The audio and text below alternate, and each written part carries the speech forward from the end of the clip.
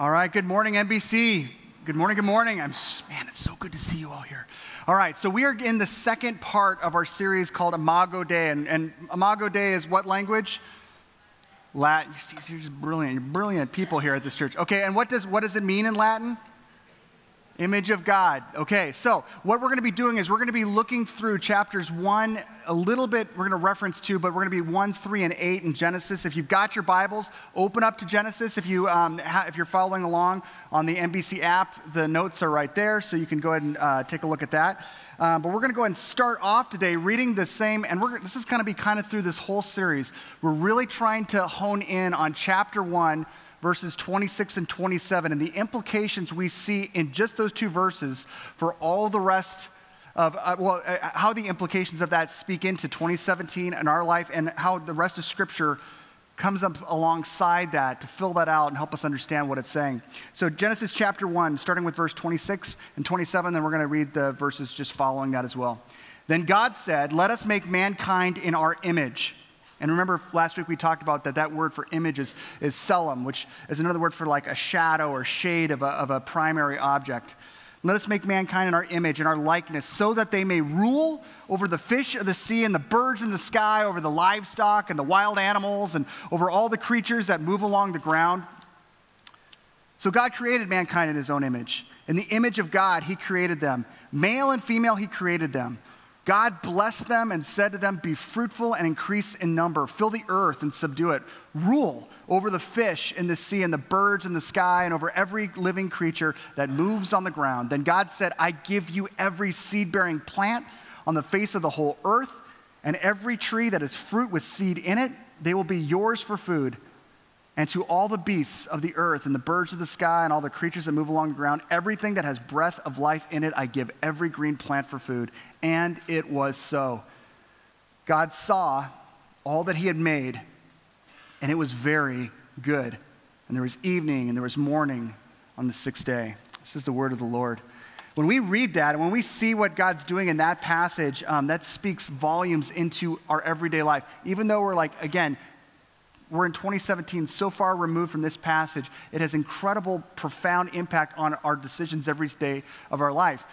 Most notably, and you can't escape Genesis chapter 1 without getting into the ecology and the environmental conversation that we see within this passage. We're going to be looking at ecology, and ecology is this compound Greek word that comes from oikos. The echo comes from oikos, which means household, and then the logia is logia, which means the study of. And so basically, ecology is the study of our earthly household. It's like trying to figure out the place that we live in, our household here, the study of it, to understand it. And what I want to propose today that I see from Bible is truly this, that it is Scripture that provides the best approach to understanding our ecology. It's Scripture that is best to help us understand our earthly household and humanity's relationship to it. And so if you are someone who's like, okay, here's environmentalist over here, and here is theologian over here, these guys do not play well together. Okay, we don't let them hang out with each other because they're going to fight. These guys over here are one side of the argument. The theologians are on the opposite end of the argument. If you thought that Christianity and ecology just don't mix, you're not alone. And it's probably, and you may not know this, but it's probably from a dude named Lynn. This guy, his name was Lynn White. Actually, Lynn White has the problem with the fact that all of this that I'm proposing right here rests on Imago Dei, which again is the understanding that we are created in the image of God, and that speaks into our other decisions. So here's Lynn White. Lynn White is a guy who was a Princeton prof. He studied medieval history and literature, and his big thing was this. He wrote a paper in 1967 that actually set the table. It's a seminal work that set the table for environmentalism and the divide between environmentalism and Christianity. And he says this, Lynn White says, "Christian theology leads naturally to the exploitation of nature." And he cites examples from Genesis, actually the passage that we just read, the fact that the Bible says that humans rule over, that they're supposed to be in rulership over the creation underneath them, that leads itself to Christians being the leaders of exploitation. And he said, it's not just Christians. You could be an atheist and still poisoned by the reality of Christianity because Christianity has communicated this ridiculous concept of Imago Dei, that we're created in the image of God, and for some reason, humans are more valuable than the rest of creation. And if you believe that, whether you're a Christian or not, it's probably because you've been poisoned by Christian theology. Lynn White says, there's no way Christianity can be green. Now, he's a professor, okay? On the flip side of the coin, you have some practitioners, like current modern-day practitioners like this guy, Stuart Pym. Stuart is, he's an eco freak. He's one of those guys that goes and travels around the world to try to save species that are going out of, that are going to be extinct. He flew down to South America, and there was all these drug lords who were operating all of this real estate and property, and they were cutting down all these trees and deforesting the whole area. Stuart's like, that's really bad for the environment, that's bad for the ecology, and it's actually killing off species that are only found there. We got to stop these drug lords. But you can't just tell a drug lord, you know what, please stop, please stop. I said, please. You can't do that. So what he did was he goes and he raises a bunch of money and he pays off the drug lords so that he could pay them off so that they stop deforesting that area. They've got the money. They don't need to utilize all the lumber now, and so they stop the deforestation. And New York Times interviewed him about it because they know this guy he's crazy big. He's actually he is the head of the Conservation Ecology Department at Duke University. He's a scientist. He won the Heineken Award, which is not an award for how much imported beer you can drink, but it's actually, the Heineken Award is like the Nobel Prize of environmental ecology and conservation. And so New York Times loves this guy. He's like, tell us about this. And he's like, yeah, I paid off the drug lords. I may burn in hell for it, but it was the right thing to do. And they keep on talking to him. As they get down to the end of the article, they say, they have a really weird question. I don't know why they asked this, but they said, are you religious? And he says this. He says, yeah, absolutely. I'm a believing Christian. God so loved the cosmos that he gave his only son. That's an injunction from St. John. To me, this says that Christians have an obligation to look after the world. This is called stewardship. We cannot pointlessly drive species to extinction and destroy forests and oceans. When we do that, we're destroying God's creation. Okay, there's this other guy named Joel Salatin. He's an American that's flown all around the world to talk about his unorthodox approach to farming. Unorthodox because it's not within the realm of farming that is for maximizing output. Okay, we need a lot of eggs, we need a lot of meat, so let's go ahead and just do whatever we can to up our quantities so we have a higher profit margin. Instead, he does weird stuff like this. He's not at all in any type of way someone who's just we shouldn't have animals for food. He raises animals for food, but he does it radically differently. And what he does is he observes the environment and says, how do these animals naturally operate in the environment? And then let's come alongside that. He says it's because God created them a certain way. We should probably pay attention to how God pulled this off. And so what he has is he has all the cows in one area that's penned off, and they eat all the grass and they poop, and they eat all the grass and they poop. And then the next day, they go ahead and move those electric fences over. And so these cows are all free roaming and stuff, and now they're eating a whole new section of grass.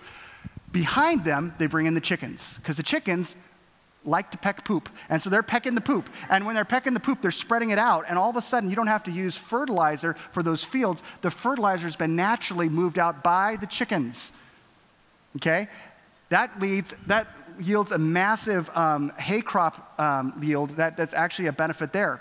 The process of doing this, the fact that they're not confining the cows, means that they don't have to use hormones and antibiotics to up their health and make them more productive. They naturally are more productive because of it, and they taste better, and there's a lower count of E. coli in the food that this guy puts out to the market.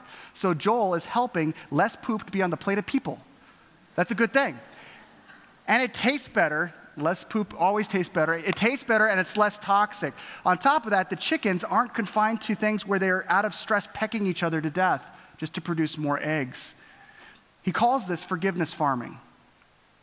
And he says that when we walk in step with the Creator, we actually have a better output that's healthier and better for humans. He says this. He said to New York Times that was interviewing him, they were writing about him, and they said that he concedes that his approach is way too Christian for most liberals and way too environmentalist for most conservatives. So who's right? Is Lynn right, or are these practitioners right? Is the image of God, that notion that we see in Scripture, the poison of our humanity, or is it the actual motivation? Because Stuart and Joel are not operating in spite of their faith, this way that they are, that's being looked at as like, this is revolutionary. It is because of the Scripture, it is because of the Bible, it's because of their faith that they're actually taking these proactive steps, which is why I absolutely believe that Scripture provides the best approach to our understanding of our earthly household and humanity's relationship to it. Here's why. First off, Scripture declares that for us to view our environment as good.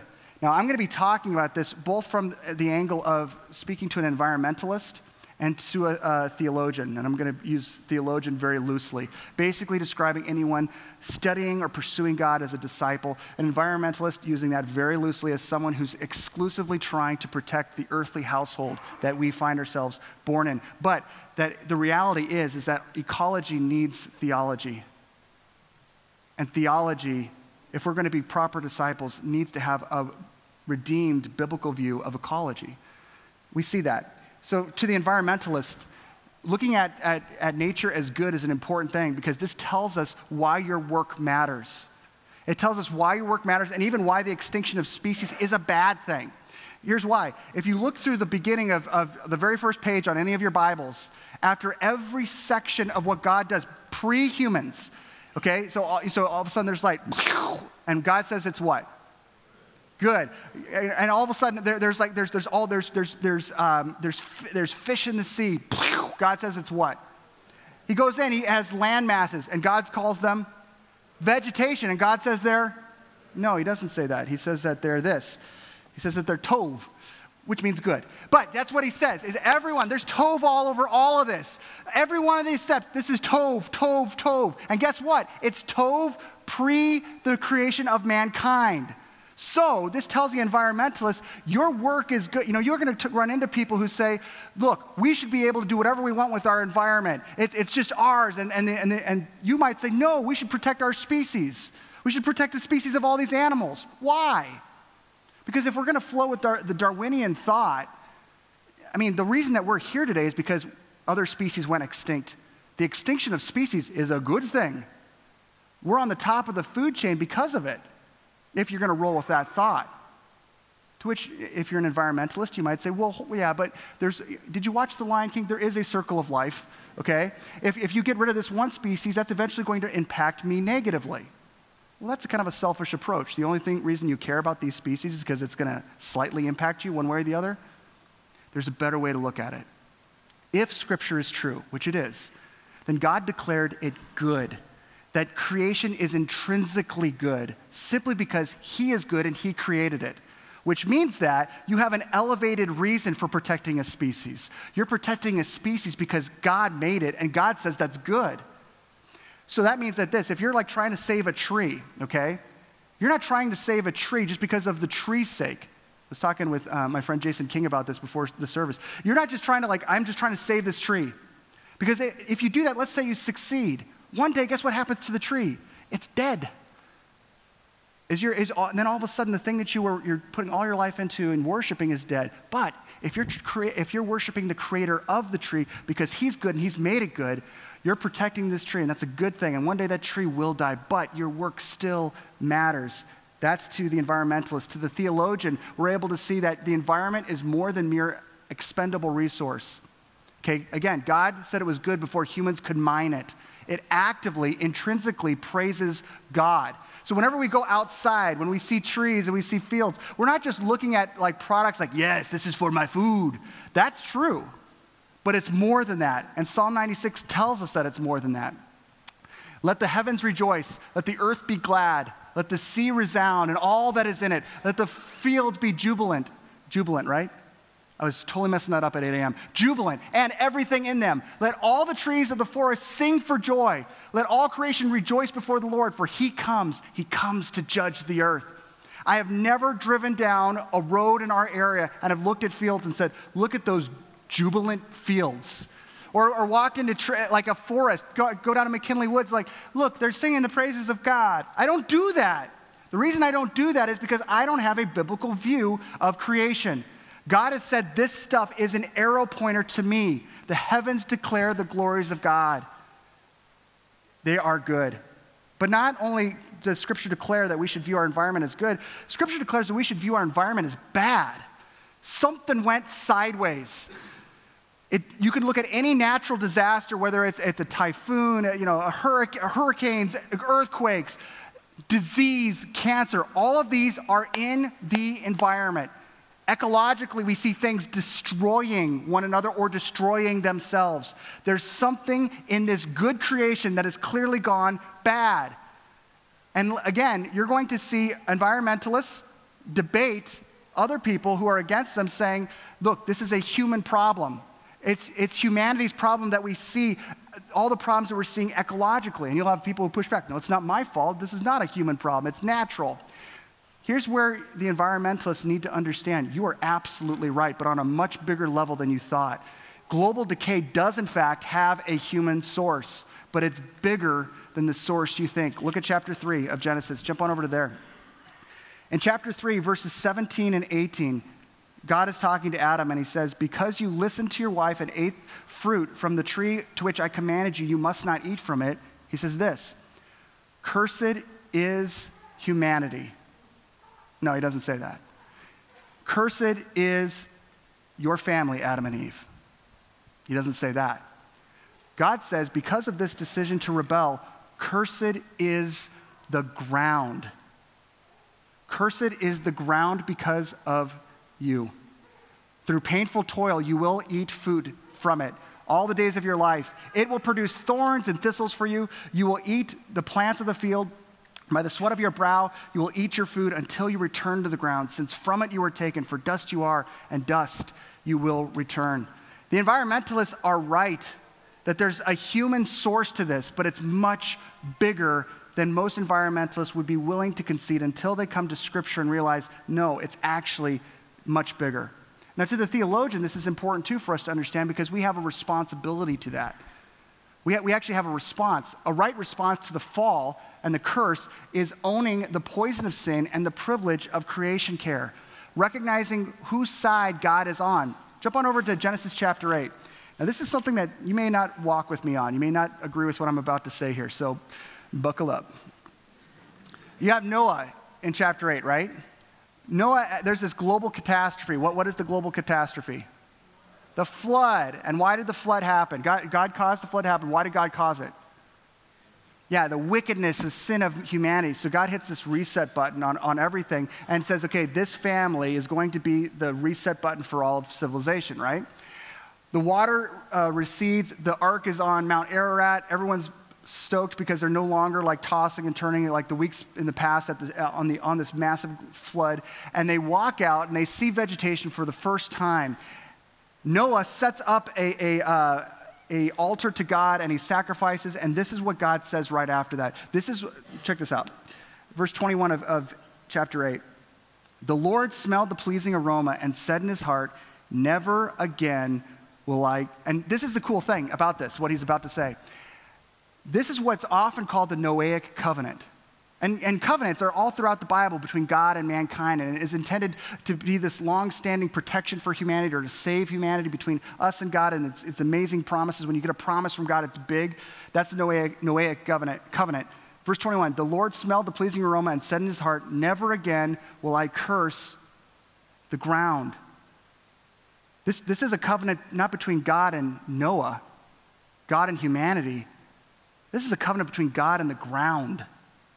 Never again will I curse the ground because of humans, even though every inclination in the human heart is evil from childhood, and never again will I destroy all the living creatures as I have done. So here's the thing. What we see is we see God saying, this is something that I'm never going to do on a global scale like this. And so as Christians, what we do is we can own the poison of sin. We can own it. We can say, yeah, that's a thing. And that means that not only have I been actively a part of sin, but I've seen it I've seen the inheritance of sin, that I was sinful from birth, that I'm just always self-absorbed and selfish. And if I look for pragmatic implications of that spews on how I look at everybody and everything that I'm around. but I need to own that, and I actually need to step in and do something that's good. Now, you do that when you see that there's a problem. And we may not see that as a problem in our community, but let me just tell you, the community I grew up in, there was evidence of the bad, a lot. This is Los Angeles. I grew up in LA, and I'll tell you, you know how like kids in Illinois, they'll go to school, or before going to school sometimes, they'll like watch the weather report to see if it's gonna like snow, right? If there's gonna be a big snowfall, because maybe they'll get out of school, right? We didn't do that in LA, but we did sit around and watch the weather report. And it's not because we wanted to see how warm it was gonna be that day, because it was always the same temperature year round. But one of the reason that we watched the weather report was because at the end of the weather report, the meteorologist would always tell you the air quality report. And they had a scale. We went from blue all the way up to red. And I was waiting to see if we were going to be on orange level or red level. Because if we're on orange or red, that means that it's too toxic outside to run. And that means that PE is going to be indoors today. You laugh? That was every day. It's like, oh, we don't have to run. Yes! It's an orange day. Thank God for the toxic pollution. That's what I love. Yeah, and even if I missed it, I walked outside and I would go, yep, it's an orange day. We are going to stay inside today. That was, again, no one's going to argue that's a man-made problem, right? And no one's going to say that that's when I was trying to take Julie home to meet my family in California, like honestly, in December, we're going to introduce her at Christmas time and everything. We land, and as soon as from Chicago to LAX, you land in LAX, and as soon as I'd walk outside, I'd just go outside and go, I'm home. I could taste the air. That's LA, okay? So here's what I do. Here's what we do as people who are disciples. We recognize God has created something good that we have allowed to go bad, and so we do something about it as Christians. As Christians, we are disciples down to the dirt. And so what we need to do is we actually say, I need to step in. So take a look. What we do is this. Wherever we see the curse surface, we step in and partner with God to restore. Be it drought, downpour, disaster, or disease. As Christians, we don't just sit and say, well, you know what?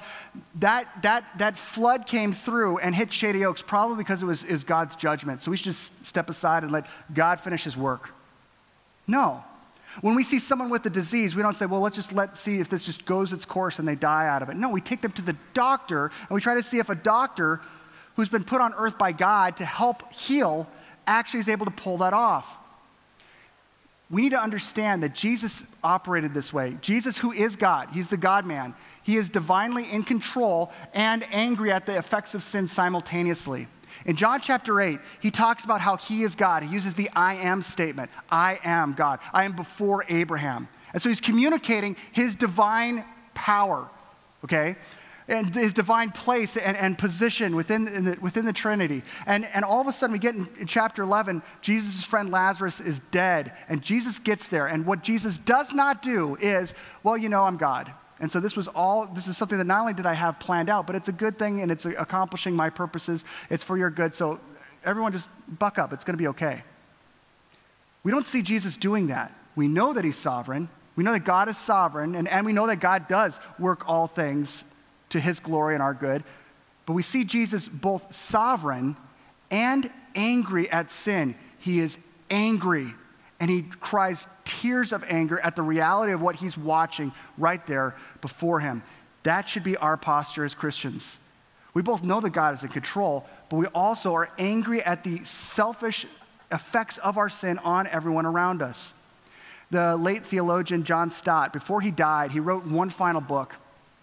He's a British theologian, and he wrote this book, The Radical Disciple.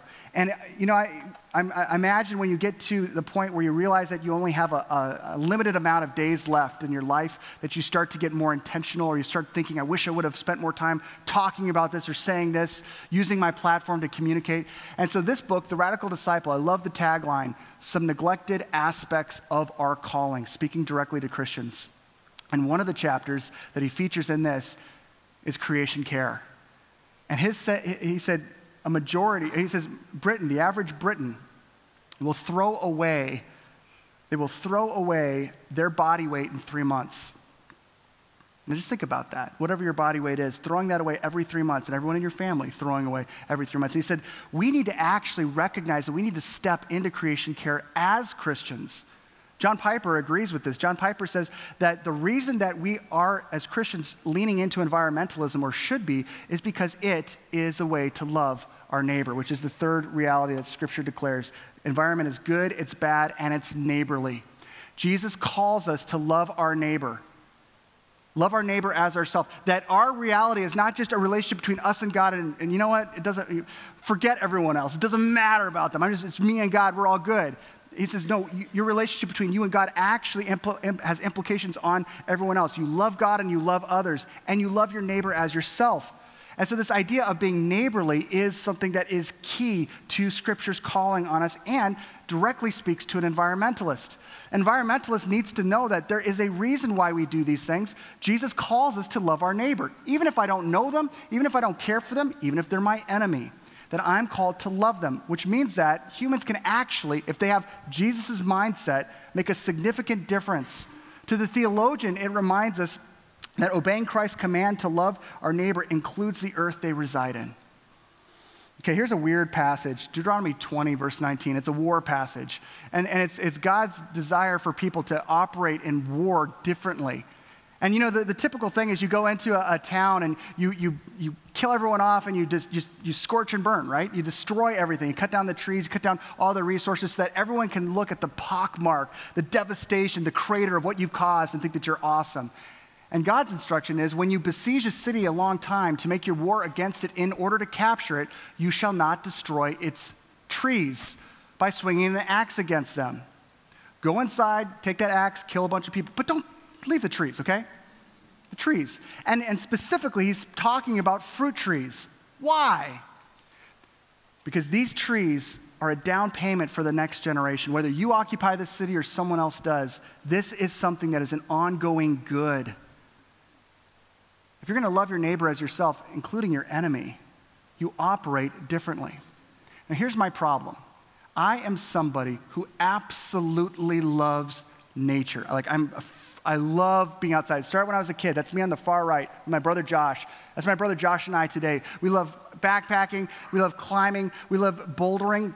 So I take my family on these crazy trips where we get to do some fun stuff. Each of my kids, when they turn 13, I want to take them to a national park because I want them to see the beauty that God has crafted. And these national parks, established by the son of a Scottish preacher, John Muir, were a place to be a cathedral of God's glory and his work. And I go to these places and I am in awe. I am the biggest nature freak out there. And then I come home and I'm the biggest hypocrite. I will, and you can ask Julie, if we're hiking on a trail and at some park, I will go 100 yards out of the way to pick up a piece of trash and throw it away to make sure it's off, so it doesn't disturb the beauty. But I will step over 3 or 4 flannels in my living room that I have put on there and my kids have put on there and not even see them, right? There's something about, oh, I love nature. And then I get home like, meh. It's like not a big deal. That's a problem, okay? Here's the problem with that hypocrisy. I do not think that my choices have any impact negatively in the ecology, in the earthly house that I have been called to. If you're in Manuka, God has called you there. If you're in Braidwood, Wilmington, Ottawa, Morris, God has called you there. He's called you to that environment to help it flourish, right? And that's something that he's put on us as a calling. And that's off the radar. I go to places that are preserved and I love the beauty there. I come home and I'm like, I'm in the nook. What? Here's the problem with that perspective. I am not operating in a way of loving my neighbor. I am not loving my neighbor as myself or loving the earth that resides on them or thinking that their decisions, my decisions have an impact on them. Case in point, there's magic that happens on Joanne Drive every week. That's where I live, Joanne Drive, and there's magic that takes place. Every week my family, we accumulate these massive white bags of filth and rancid rot, right? And when the kids were babies, it was even worse, but it was nasty. But we'd take these and we would open up a magical plastic bin. Have you seen these? Phenomenal. And we'd put the trash in there, and every Monday roll that thing down to the end of the street, and I would look at it. Sometimes it's overflowing, right, with trash, and I'd get in my truck and I'd go to work. And when I came home, the lid's down, I open it up. It's gone. Where'd it go? I don't know. David Blaine is watching with envy. He's like, how did that happen? And it's like, it disappeared. It's gone, and I don't even know where it went. Do you know where your trash goes? No, who cares? It's gone. And there's that feeling of when you're bringing that back up to the garage, you're just like, I feel lighter. I mean, it's like I'm liberated from it. It's amazing. How messed up is that? Because that trash does not David Blaine away. Okay? David Copperfield's got nothing to do with that. What happens is it's taken somewhere. I live in Grundy County. You know where it goes in Grundy County? To Morris, Ashley Road. We have 2 landfills. We need 3. But 2 years ago, Grundy County voted no.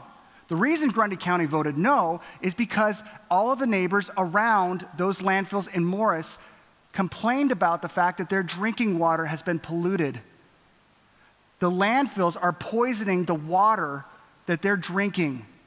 And so Grundy County voted, let's not build another landfill, let's find someone else who can take our trash. So your taxes, if you live in Grundy County, go to pay some other county to take all of my trash. Now let's be honest, we're going to keep on throwing away trash, right? Right? I mean, come on, we are. So what do we do? As people who are disciples down to the dirt, what if we recognize that we have small decisions that can make big differences? This is one way, and this is just something that I was thinking about, one thing that my family does that maybe we can take a step in. This right here is a 24-pack of bottled water. How many of you guys like bottled water? Yeah, whoop, whoop, good stuff. And it's cheap. You get it at Jewel. People at Jewel are nice people. They sell it to you for like $2 or $2.50 or something, and it's really good. And so I've got 4 boys, and so we go through these things. Like this is like, we'll go through like almost all of this in a week, okay? When you think about that, like every single week for a school year, just one school year, I would have to buy enough of these to put one of these cases on top of each other, and for one school year, it would go through the roof. That's just one family, and just water, right? If I stacked each one of these bottles one on top of each other, it would go up 510 feet. That's just one thing. And this is not all we consume, folks. Now, you could say, yeah, we can recycle those. That's true. I would not bet money on the fact that my kids are at school going, I need to make sure I recycle this. Right? What if instead of that pillar of stuff that I'm sending to someone else's landfill, what if I replaced it with something that was more sustainable, that I could actually, this is a small decision. This isn't a woo decision. It's just what if we had something that we sent the kids to school with and it came back? Now that is the secondary trick, is making sure this comes back, right? I got that. But what if we started making small decisions, realizing that this is a spiritual decision to love my neighbor as myself? I mean, you might sound like an echo freak, but all you are is just you're following Jesus' lead in what he called us to do. We are called to be neighborly and to reduce what we consume. Nobody can despair against that as being a good call for us as people. Scripture declares that we should view our environment as good, bad, neighborly, and finally, hopeful. Hopeful. Because if you're an environmentalist, you need to know that there's good news about the environment, that there's a very bright ecological future for this world, but it's not going to be in your hands. If you were able to convince every single human on planet Earth to be as ecologically sound as possible, we would still be in a crater of our own making. This world has been impacted by sin on top of human decision that has directly impacted it. But we have a hopeful future, and the theologian knows this, that it's Jesus who is the one who ultimately accomplishes this. This is the hope we have of Scripture that lets us know that creation will one day be restored. I want to read you, as we close here, I want to read you from 3 passages. One from the Psalms talking about creation, one from Romans 8, and one from Revelation 21 that lets us know the beauty of what we have been given. Psalm 65. We are filled with the good things of your house, of your holy temple.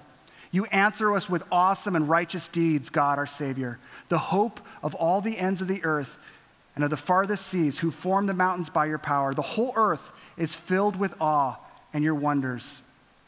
Where morning dawns, where evening fades, you call forth songs of joy. You care for this land and you water it.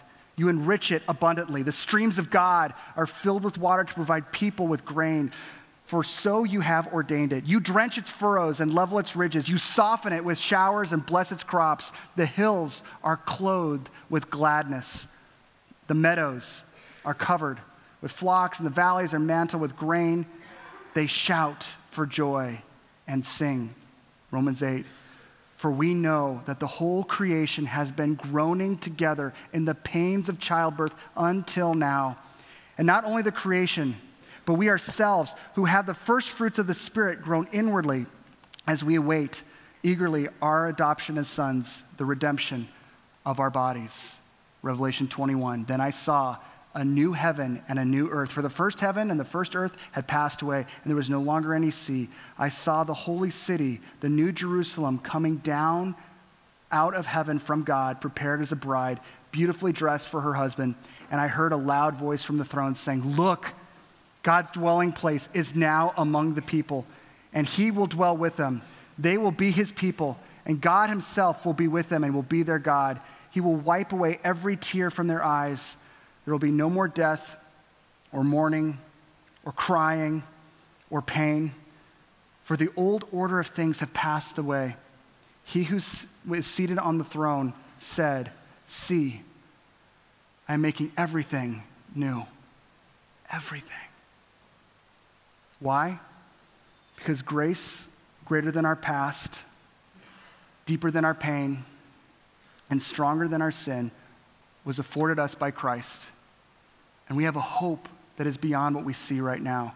So if I had a chance to talk to Lynn White, I would want to say to him, listen, you believe what you believe about Christians because you've run into a bunch of Christians who don't care about the very earth God gave them as a gift. People like me. But it is Scripture that actually gives us the best rationale and the most resources to understand our earthly household and our proper response to it. And that stems, not in spite of, but because of the fact that God has created us in his image. If you're a follower of Jesus, you have a responsibility and a calling right to your home to help it flourish. We can do that. We can step into that, and we can do that for his glory. Amen? Amen. Let's stand for prayer. Lord Jesus, I pray that you equip us to the calling you've given us. Lord, there are so many very small, mundane ways that I choose ignorance or just laziness, God, over recognizing that everything that you've given me is for a purpose and is to declare your glory. Lord, I pray that you equip us as a church to look at where we live as a place for us to be like gardeners and help it flourish, to nurture it, to rule over it. And by ruling over it, God, we're taking everything that's out of order and we're putting it into order for you and for your glory. That this world will be a better place because of it, and this world will see the implications that are not in spite of Scripture, but directly tied to your calling and will. And when we see that happen, we will give you the thanks and the glory for it. It's in Jesus' name that we pray. And all God's people said, amen. Amen. See you next week.